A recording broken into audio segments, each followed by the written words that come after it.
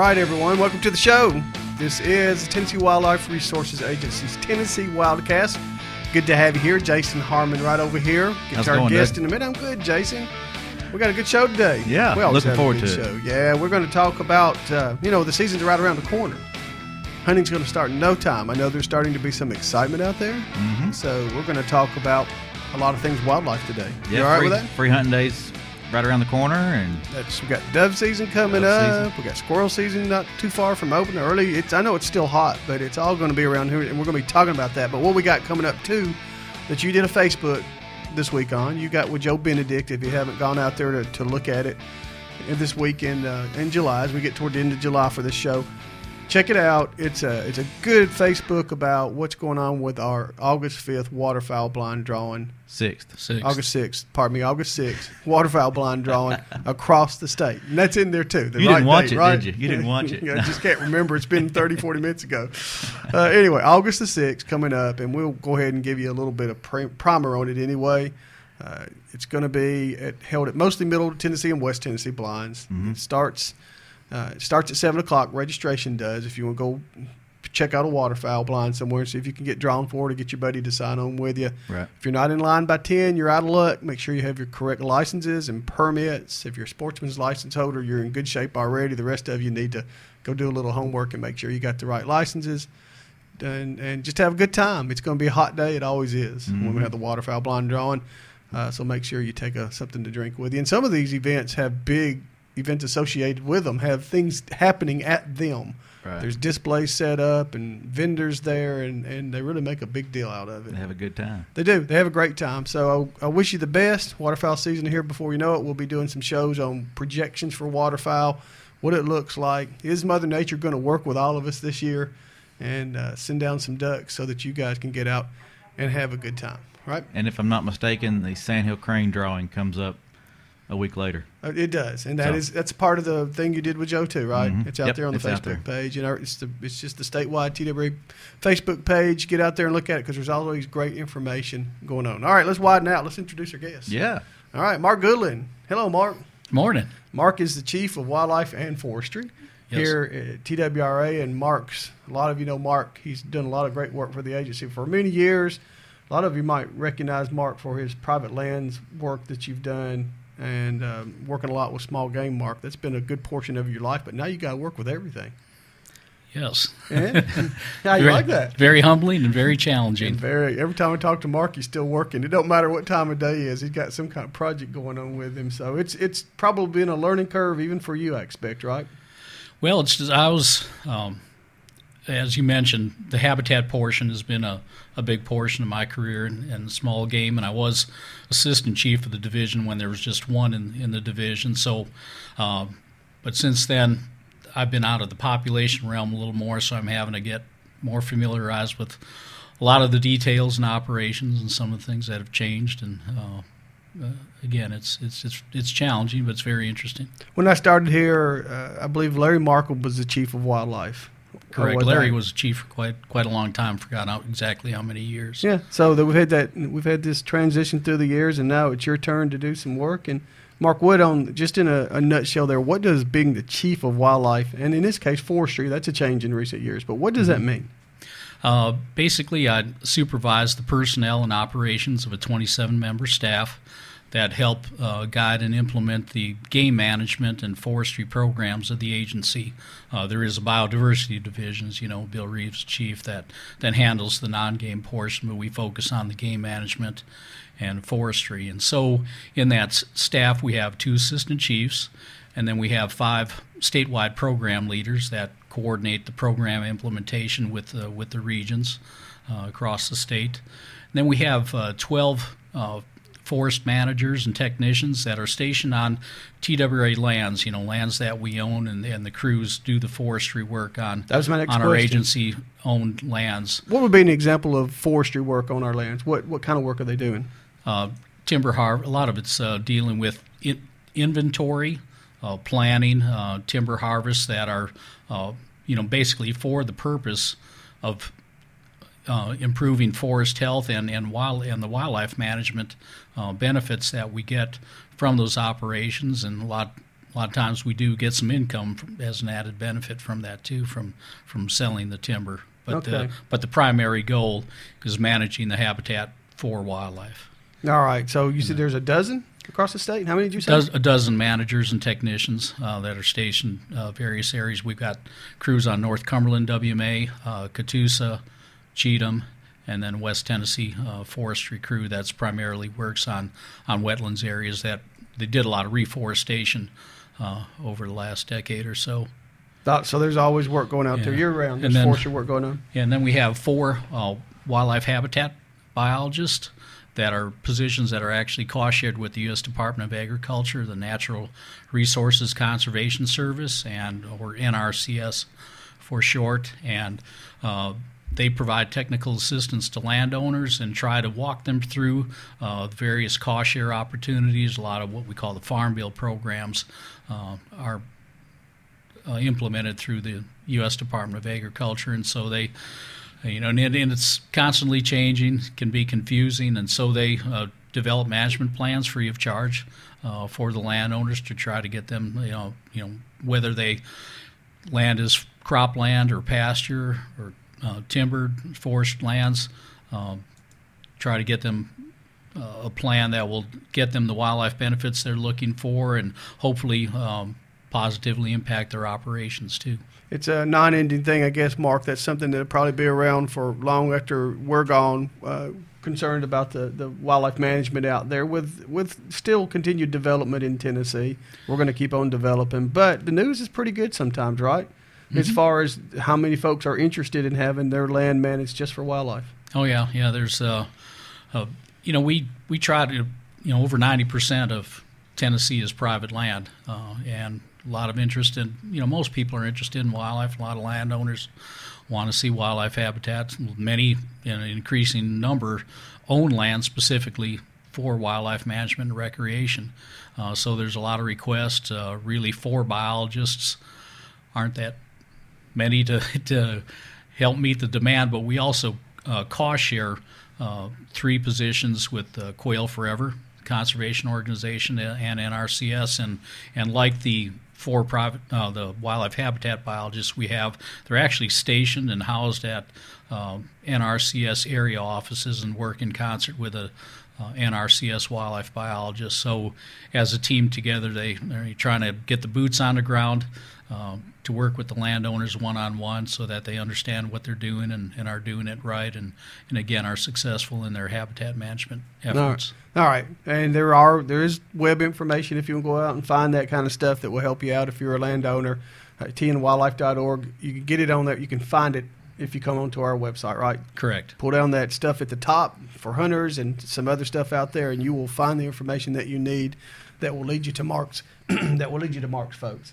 All right, Mark, one of the reasons I wanted to have you on there is not to get as wonkish as we get sometimes, but to talk about the state of our state with wildlife, where we are. And this case with game. I know you said Bill Reeves works with non-game. That's bald eagles and snakes and bats and all that cool stuff. But we want to talk to you specifically about game, what sportsmen are interested in when it comes time to do a little hunting, to do a little trapping, but in this case mostly hunting. And I want to start with deer.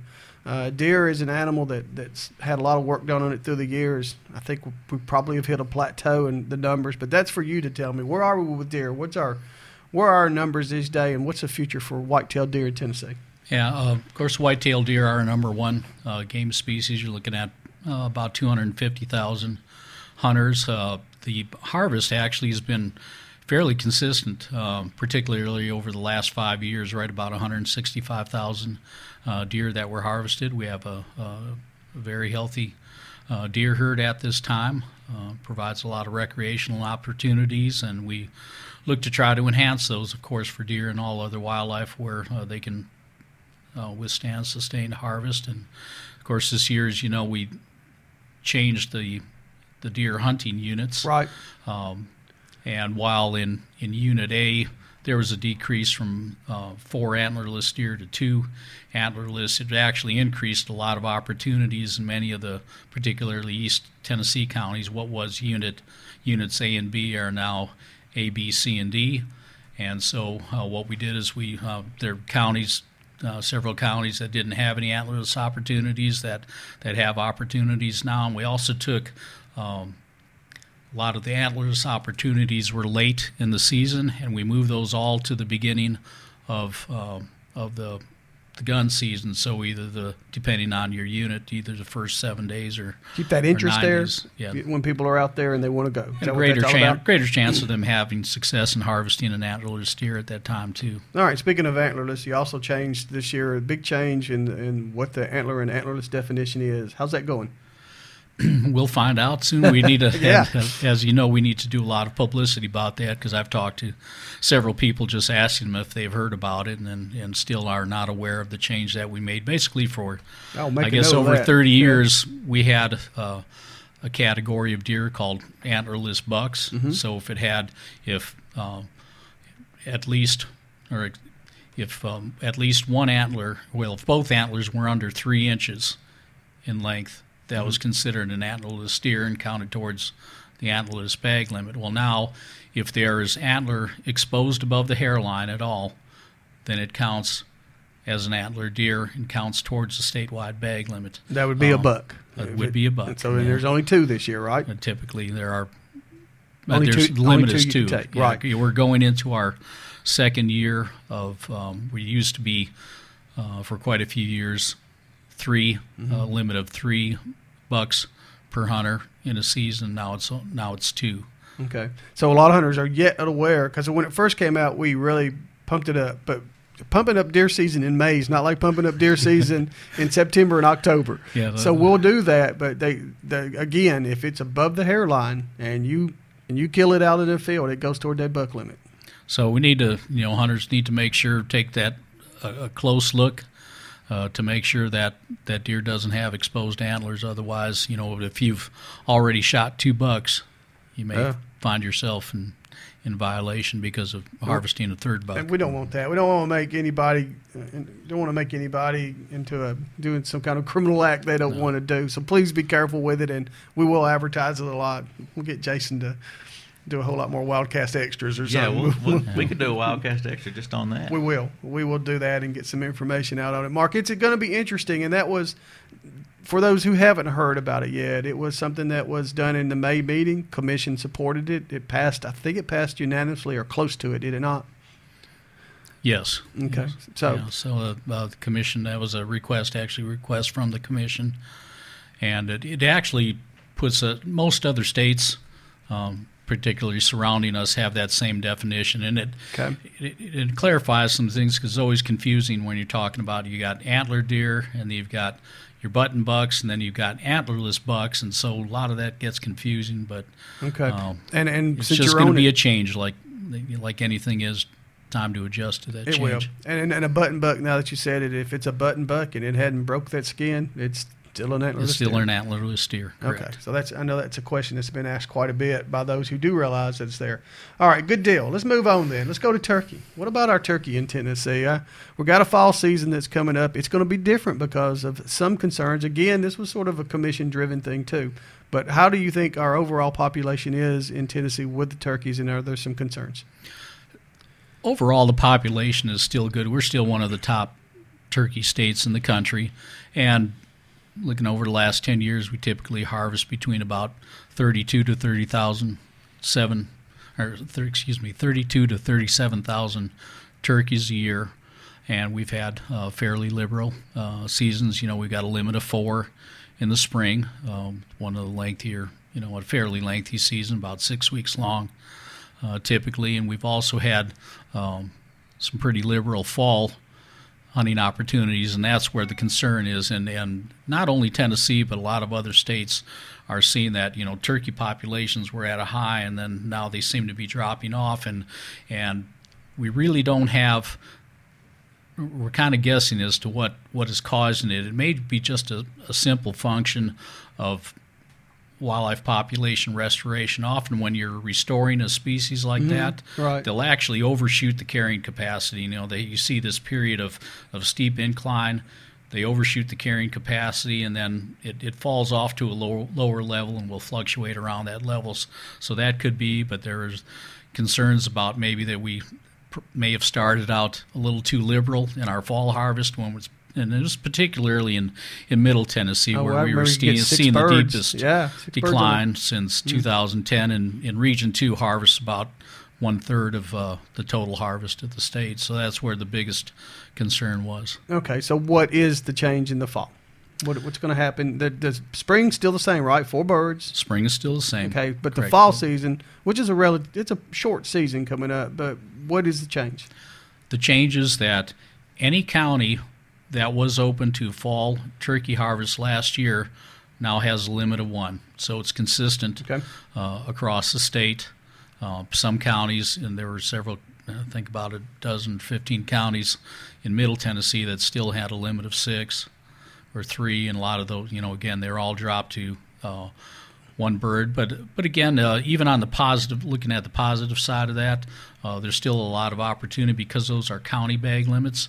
So if I go kill my 1 bird either sex in Sumner County, if I have a place to go in Robertson County or Wilson County, then I can go and harvest a bird there too. So if you have access, and some of the WMAs are open with statewide seasons, so could harvest there, or again on private land where you have permission. Will the archery hunters only? Will they still have an opportunity to bag a turkey during the fall archery only season? Okay, but one. That'd be it. They're done too. They got to go to another county. One per county. Is that one per county? That's 1 bird per day or 1 bird per county for the season? 1 fall bird per county, and that's for the whole fall season. Yes. Yeah. Okay. So it's restricted more, but it's a popular hunt. It's nothing like the spring turkey hunt, but it is a time of year too where you can get either sex, as you said a minute ago. You can actually go out and get a hen. There was some concern that we may have been over harvesting the hens at that time, but they were comprising about 65% of the fall turkey harvest. I saw a lot of the comments that came in on it, Mark. I was reading them, and I really think sportsmen, I don't know what's happened since then, but I think sportsmen were behind. They really wanted to see a restriction in the harvest. And has that been your feeling? Am I reading that right, or am I wrong on that? You've probably seen a lot more comments than I have, but generally the hunters seem to have agreed with that change. Okay, good deal. All right, let's move on to another critter. I didn't put it in your notes, so I don't want to catch you off guard, but it just hit me since we were on whitetail deer. What about our elk? Are elk doing okay, the population that we have east of here? Yes, the elk seem to be doing well. They're very hard to census and come up with an exact, a number on it, just because especially because of the rough forested terrain there. Right. But we're pretty confident we have 400 or more elk, and in fact we increased harvest. The harvest opportunity this year. There were 6 permits that we had. There's now 5 archery only permits, and both the archery only permits and the permits that were previously just WMA are now open to both the WMA and 5 counties there, which would be Anderson, Campbell, Claiborne, Morgan, and Scott counties. So that's good. We are having some. You remembered all that. That's awesome. I'm impressed. That's why he's early in the morning. That's why he's the chief. Yeah. All right. Well, that's good. All right. So elk is good. And Mark, elk's never going to be like whitetail deer, right? We're not ever going to harvest 100,000 elk. And I wouldn't think so. They've actually been increasing a little bit slower than we originally anticipated when the elk were stocked. Yeah, and limited to an area, and that's the way it's probably going to be for a while. Right, and we do have an elk restoration zone established, and once they get outside that zone, then they're open game at this point. Okay, all right, good deal. And I'll remind everyone, the hunting guide, is out on the website right now as we speak, tnwildlife.org. You can go look at it electronically. It'll be out in hard copy pretty soon. It has a lot of what Mark's talking about in it. The seasons anyway, maybe not the management, but at least give you an idea of what the seasons are, how many what you can do with your bag limits, and when your season dates are. All right, what about our black bear, Mark? They're not here in Middle Tennessee where we're doing the show from today, except for occasionally one kind of wanders through. Is that telling us anything? Bears. Yeah, bears will, the juvenile males particularly will roam. We've had bear come up here. It's probably been 10 years or so. I believe that was from Louisiana. Made a big excursion around the southeast, and we do get reports occasionally of these bears wandering. And when you look over the past, really the black bear population is doing well. In fact, overall maybe on an increase. This last year we had our third highest harvest at 550 bears, and wow, that's we a lot of tend to bears. have our highest harvest in the years when there's poor mast, soft mast berries and hard mast acorns. When it's poor mast in the mountains, then they are traveling around looking for food more and are exposed more to hunting pressure at that time. But then, of course, we also restored bear population up in Big South Fork area on North Cumberland Plateau, and we have our Zone 4 is located there. Mm-hmm. There are 5 zones this year in bear. Is Yes, that there are correct? 5 zones. 5 zones, and they all have, some are with dogs and some are not. And if you're not a bear hunter, you really need to go look at that if you want to know. But that's how it goes, right? Correct. Yeah. And then there's 4 zones 1 through 4, and then there's a transitional zone. And more than likely, I would expect we will still see some increase in the bear population, particularly in the more forested counties over in the Cumberland Plateau, and we may, in the coming years, see an expansion of Zone 4 in the transitional zone. I'm just guessing at this point. What does transitional zone mean? I can understand 1, 2, 3, 4, but what are we saying when we say transitional? Well, it's looking at the bear habitat primarily being like Cherokee National Forest and Great Smoky Mountains. It's kind of the transition out of that heavily forested landscape more into more of an open urbanized area. What does that mean, though? Is if there is hunting in the transitional zone? Yes, there is hunting in the some amount of transitional hunting, zone. and that's all in there too. Are bear hunters? Bear hunters are, some of it's just such a tradition dating back so long and stays within families a lot. But are there new bear hunters coming in all the time in Tennessee? Do you think that bear hunting is something that attracts hunters like maybe not to the degree, but like deer attracts hunters or turkey attracts hunters? I would believe so. I guess I'm not haven't delved into that sort of detail, but knowing that the bear harvest, we're seeing that gradual increase. Right. I would think they're recruiting new bear hunters into that tradition.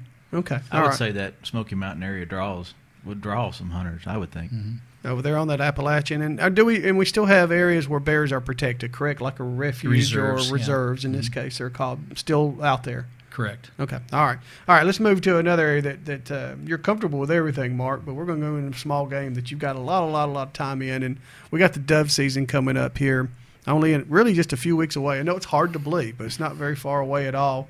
We got the dove, and we'll have some waterfowl too. But what about dove specifically in Tennessee? Is there a way of knowing? Are they like ducks, where the Wildlife Service can go out and fly over the potholes and get projections on what the harvest is, or do we just, or what the numbers are, or we just kind of do the same thing? Yeah, they're a lot harder to count. Again, with waterfowl, you're counting them on ponds when they're concentrated, but nationwide dove populations seem to be very stable. In fact, I can't remember how many. It's in recent years, the season was lengthened from 70 days to 90 days, so it was 60 days prior to that sometimes. So we've seen an increase in dove hunting opportunities, and of course, as an agency, we try to provide as many opportunities as we can. Last year, we had around 85 public fields. Right. About 2/3 of those were wildlife management areas, and I think we had 28 leased fields last year where we compensate the landowner for providing that public hunting opportunities for doves. Okay, and we got an extra coming up on that for Facebook pretty soon. Yeah, we'll have that out. I guess in a couple of weeks we'll put that out. Okay, and we got Joe Benedict in here, and he's going to talk about those fields, but they'll be available to everybody, public and private, and we'll be looking for private fields any day, I guess, pretty soon, right? Yeah, they'll be looking pretty soon. By August 15th, we should have the wildlife management area fields posted on the website, and from there up until 2 to 3 days prior to the season, we'll still be in the process. Our field personnel will be in the process of trying to find good fields where the landowner is willing to lease those hunting rights, and we can provide public dove hunting opportunity. And here's my curveball. Why September 1st at noon? Do you remember? I don't remember. I've been here a long time, and I don't remember why September 1st, beginning at noon. That's when the season starts. I'm only working at that time. You're probably going to be working a dove field. So anyway, you remember? It's been a long time since I was involved in that discussion. There was always, should we open it on the first Saturday in August, or people wanting to open it a lot earlier. but yet Fish and Wildlife Service is stuck with September 1st. For whatever, it's a noon is tradition. opening. And is that Joe is that, probably remember it. Joe might remember that. Is that part of it too? The U.S. Fish and Wildlife Service gives you guidelines, just like they deal on ducks. They deal with doves too, and we're maybe taking the very first day we can. Yes. Okay. For all the migratory game birds, the U.S. Fish and Wildlife Service provides us a framework as far as the number of days and between this opening date and this closing date, and so the state wildlife agencies then have the leeway to choose how they want to split that up within the framework that we're given. And then I noticed Joe, I was eavesdropping when Jason was doing his interview the other day that we'll show later, but as he was talking about all that with the doves, he was mentioning that we had, I think, 8 days that were moved or shifted into one of the segments. Is there a reason for that, or is that something? It's not the first segment; it's the second or the third. I think it's the third segment that was shifted. Do you remember why that was done? There's a lot of hunter input to try to get more days in that third segment, and that seems to be either the more popular ones tend to be either early in the season or late in the season, although